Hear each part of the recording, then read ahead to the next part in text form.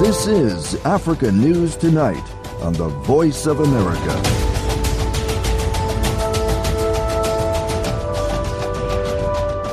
Hello and welcome to VOA Africa. Thank you for joining us. I'm Carol Van Dam, and here's what's coming up. Section 3 was not just designed to punish ex-Confederates, but was designed to guard against future insurrections with no additional act of Congress required. As the U.S. Supreme Court hears the disqualification case of Donald Trump today, historian Alan Lichtman argues that the Constitution was amended to deal with insurrectionists back in the 1860s and those in the future. Also, many of the world's biggest mining companies are discussing the future of minerals extraction in Africa. And we catch up on AFCON action. All this and more coming up on Africa News Tonight.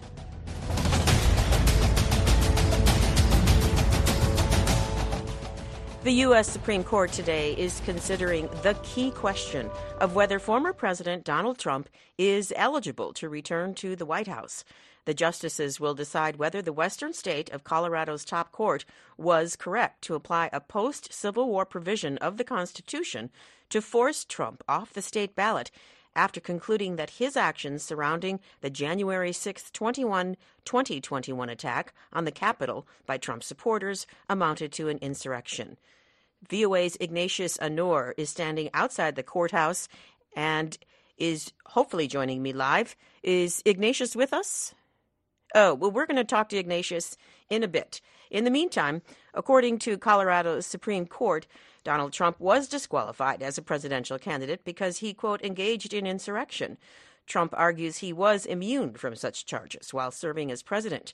25 leading U.S. historians recently signed a brief saying Section 3 of the U.S. Constitution's 14th Amendment, the disqualification clause, covers the President of the United States.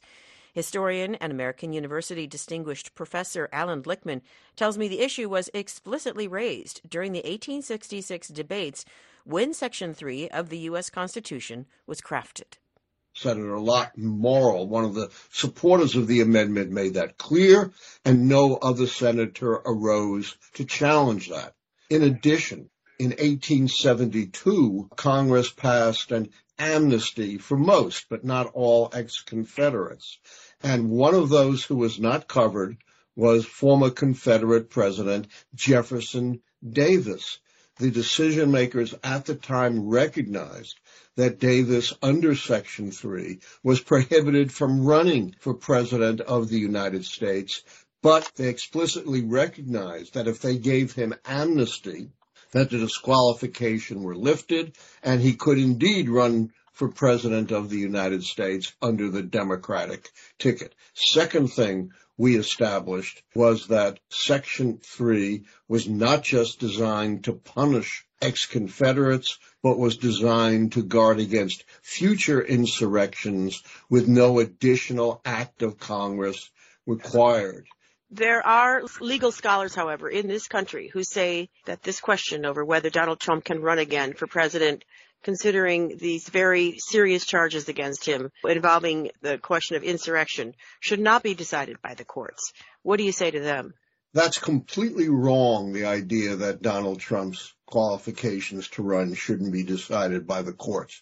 This is a constitutional disqualification, no different than disqualification because of age, birth, or residence. It is decided independent of the voters. If you're 30 years old, you can't run for president regardless of the support you might have and have it be decided by voters. Republicans have lined up basically behind him, and they say that Democrats are playing politics with this.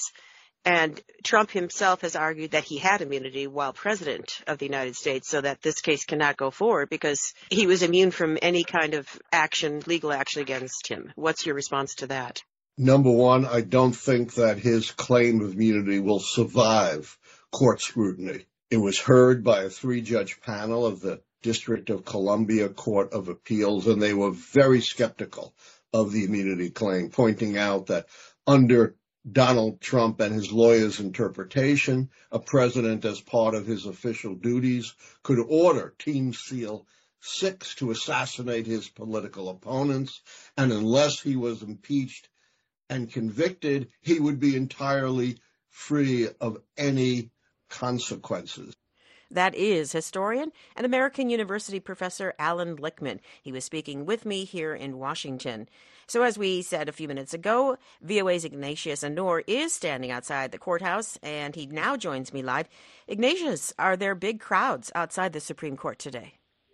Hi, Carol. I will not describe it as a big crowd, but I would say it's decent enough for exactly what's happening in front of the Supreme Court as I speak to you.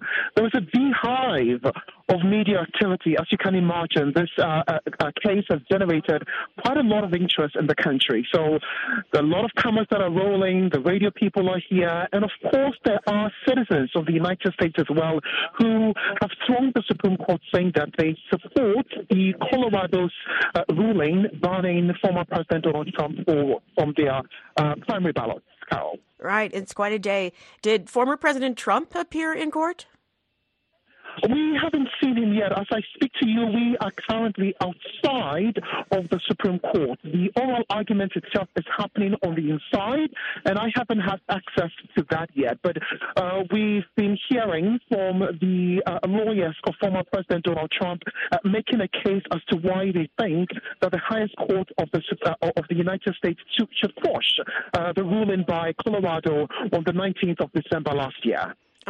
And I know you can't tell me exactly what's going to happen next, but just generally speaking, what can we expect in the next few days or weeks?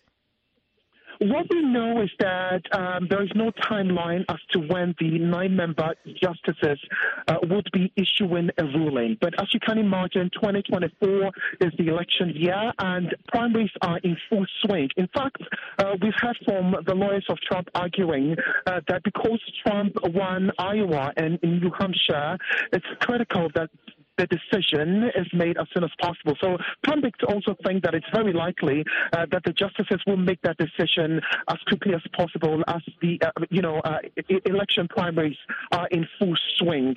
As of now, the hearing is ongoing. We have yet to hear from the plaintiffs themselves, but of course, currently the lawyers are making their case. And one of the critical issues that has been at stake as to whether or not former President Donald Trump should remain on the ballot because he instigated the January 2021 insurrection, citing Section 3 of the 14th Amendment that says that any public officer who essentially swears an oath of office and then engages in insurrection should not be allowed to hold a public office. So at the crux of the arguments is what they're making before the justices, Carol. Right. Well, thank you, Ignatius. That's Ignatius Anor speaking with us live from outside the U.S. Supreme Court building just a few blocks away here in Washington.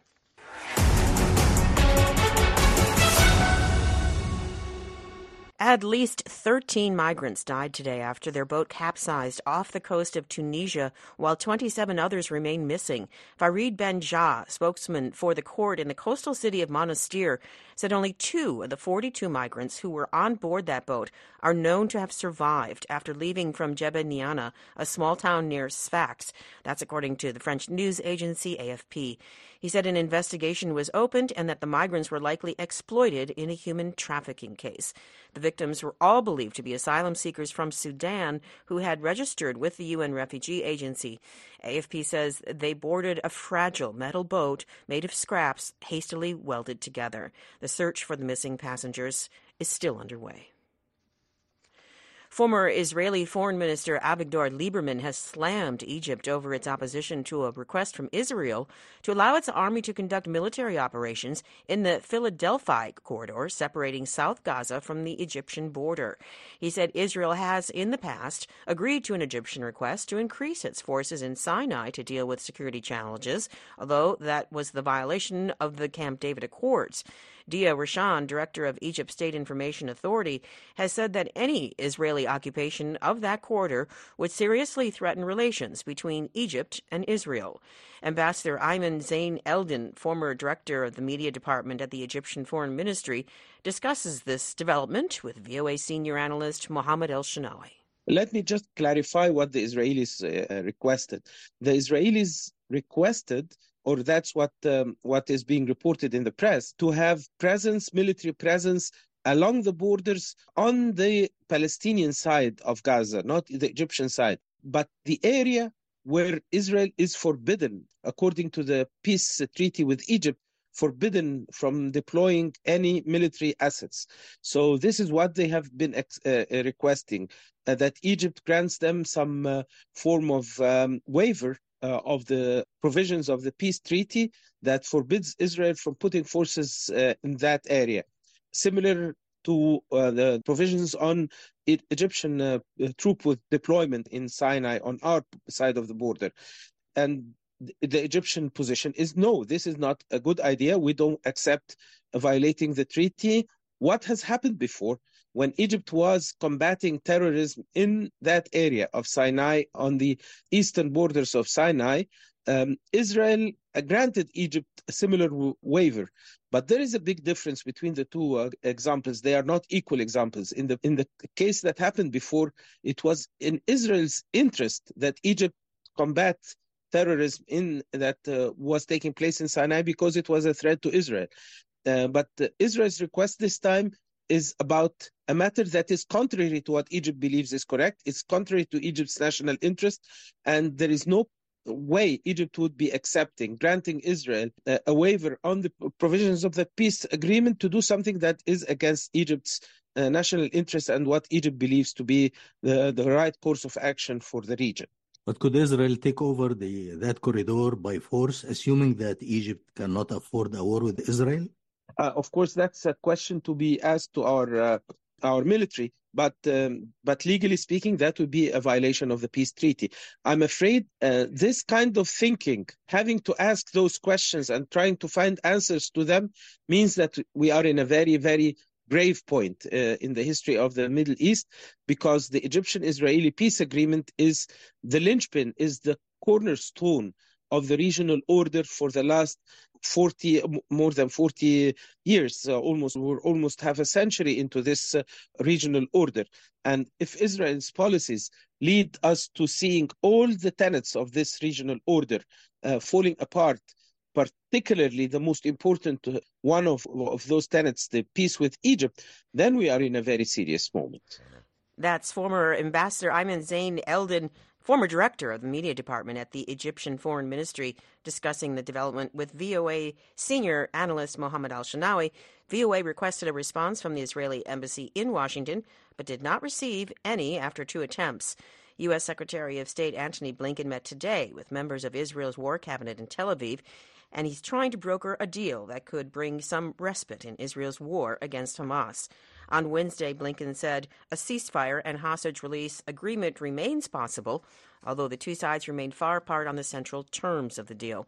Israeli Prime Minister Benjamin Netanyahu rejected as delusional a counter-proposal by Hamas. Hamas is still holding over 130 Israeli hostages, but around 30 of them are believed to be dead. The war in Gaza has entered its 5th month now, killing more than 27,000 Palestinians, displacing much of the territory's population, and sparking a humanitarian catastrophe.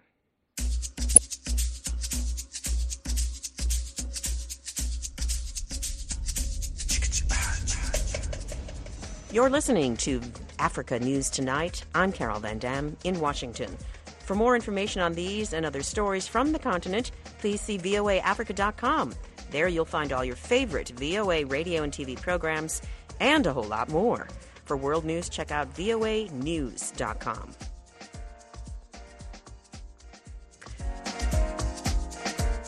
West African Foreign Minister Agency talks today, facing a major political crisis in Senegal and weakened by disputes with military rulers in 3 coup-hit countries. The Mediation and Security Council of the Economic Community of West African States, known as ECOWAS, says ministers would also discuss current security and political issues in the region. Senegalese President Macky Sall announced he's postponing the presidential election that was scheduled for later this month. That decision came just a week after Burkina Faso, Mali, and Niger all declared they were quitting the regional bloc, which has urged Senegal to return to its election timetable. Sall told a cabinet meeting last night he wants to embark on a pragmatic process of calming down and reconciliation, that according to AFP.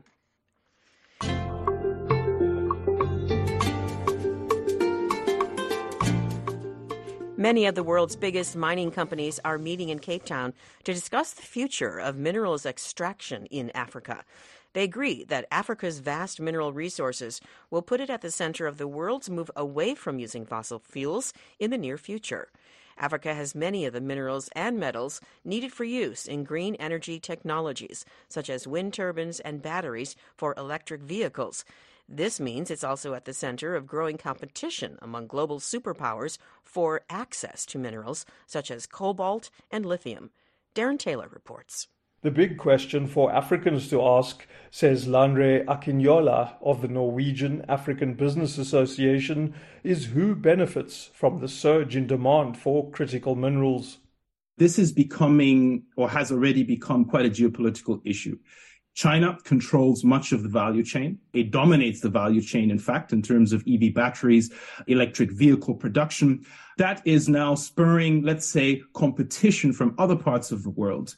The US very prominently, Europe obviously, but there really isn't a part of the world now that isn't looking to secure access to critical minerals, secure access to the value chain. And that is generating, again, a tremendous amount of interest in collaboration and partnership with African countries. Isabella Nyoka is an economist at EcoBank, a banking conglomerate with operations in 33 African countries. She tells VOA she has a rather idealistic view about the role of Africa's mining and minerals sector in the world's future. Honestly, as an African and as a citizen of the world, I'd always desired for countries and continents to look at geopolitical issues in the context of our global ecosystem of humanity. We need each other to survive. We need each other to grow. Africa now has got humongous deposits of mineral wealth, but we need the capital to be able to develop them, and that capital is sitting elsewhere. Nyoka says Africa will not allow itself to be recolonized by powers that simply want its minerals.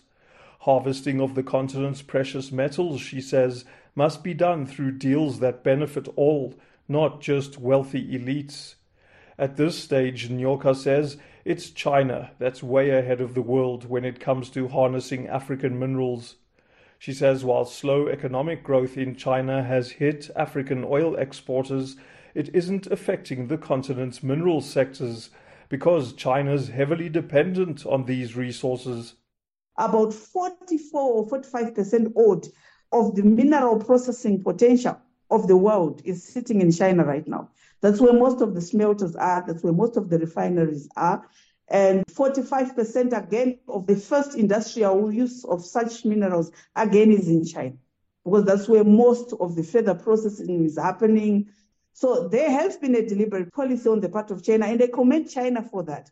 What we had not seen from Europe or from America is that readiness and eagerness to work, not necessarily just on the basis of wants, but just to cooperate with Africa on the basis that we part of a global ecosystem for the development of a resilient global economy in the long term.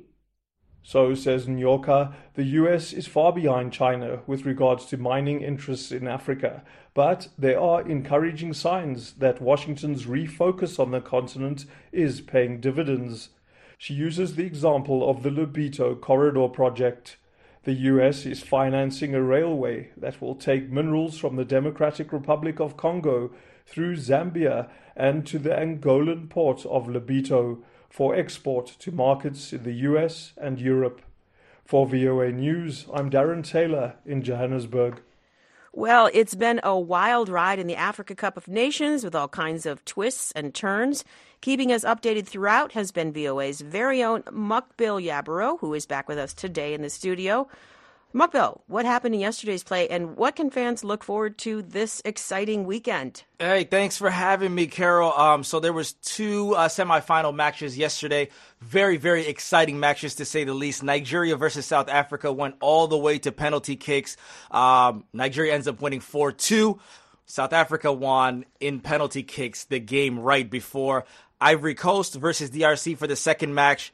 Very, very great looking game from Ivory Coast. The host nations, they end up winning 1-0.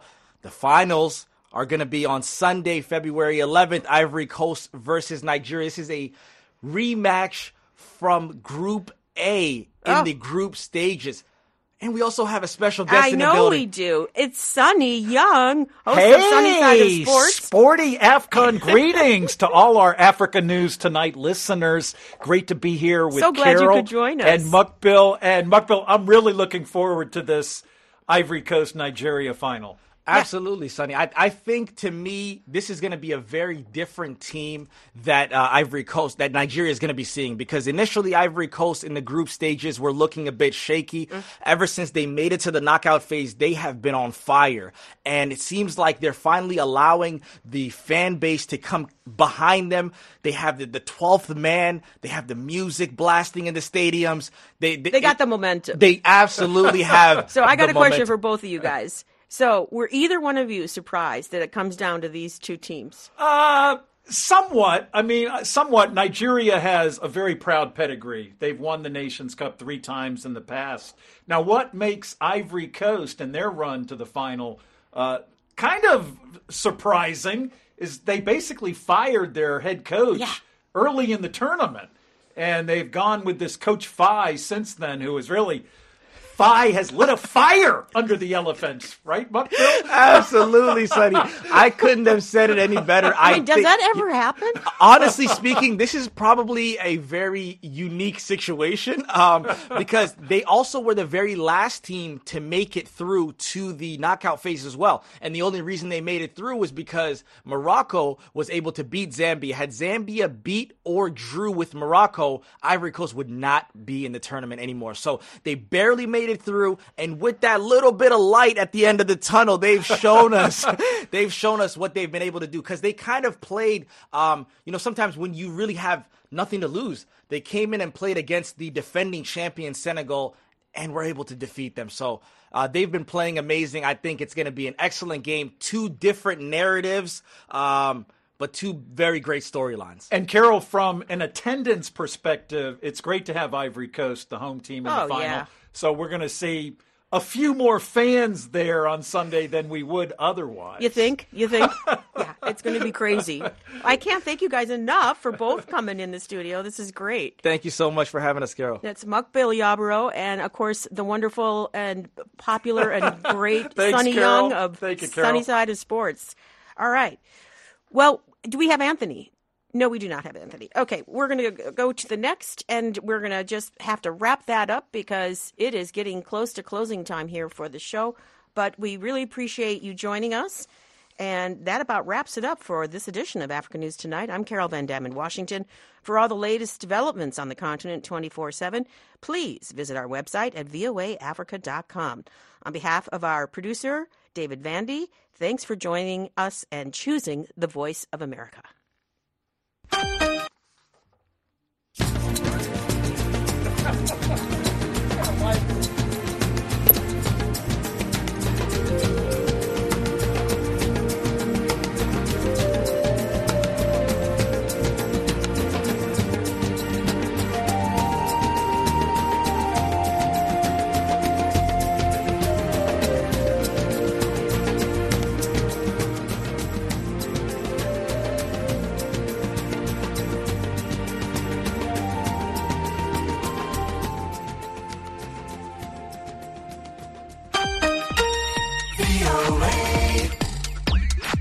VOA Africa is your trusted source for news, sports, entertainment, and music. Stay engaged with VOA Africa. We love to hear your voice. You can call us 24/7 on WhatsApp and leave a message. Leave comments, requests, or greetings. We may play your message on VOA Africa. Dial the international code +1, then 202-258-3076. VOA Africa is always happy to hear your voice. The number again is the international code +1, then 202-258-3076.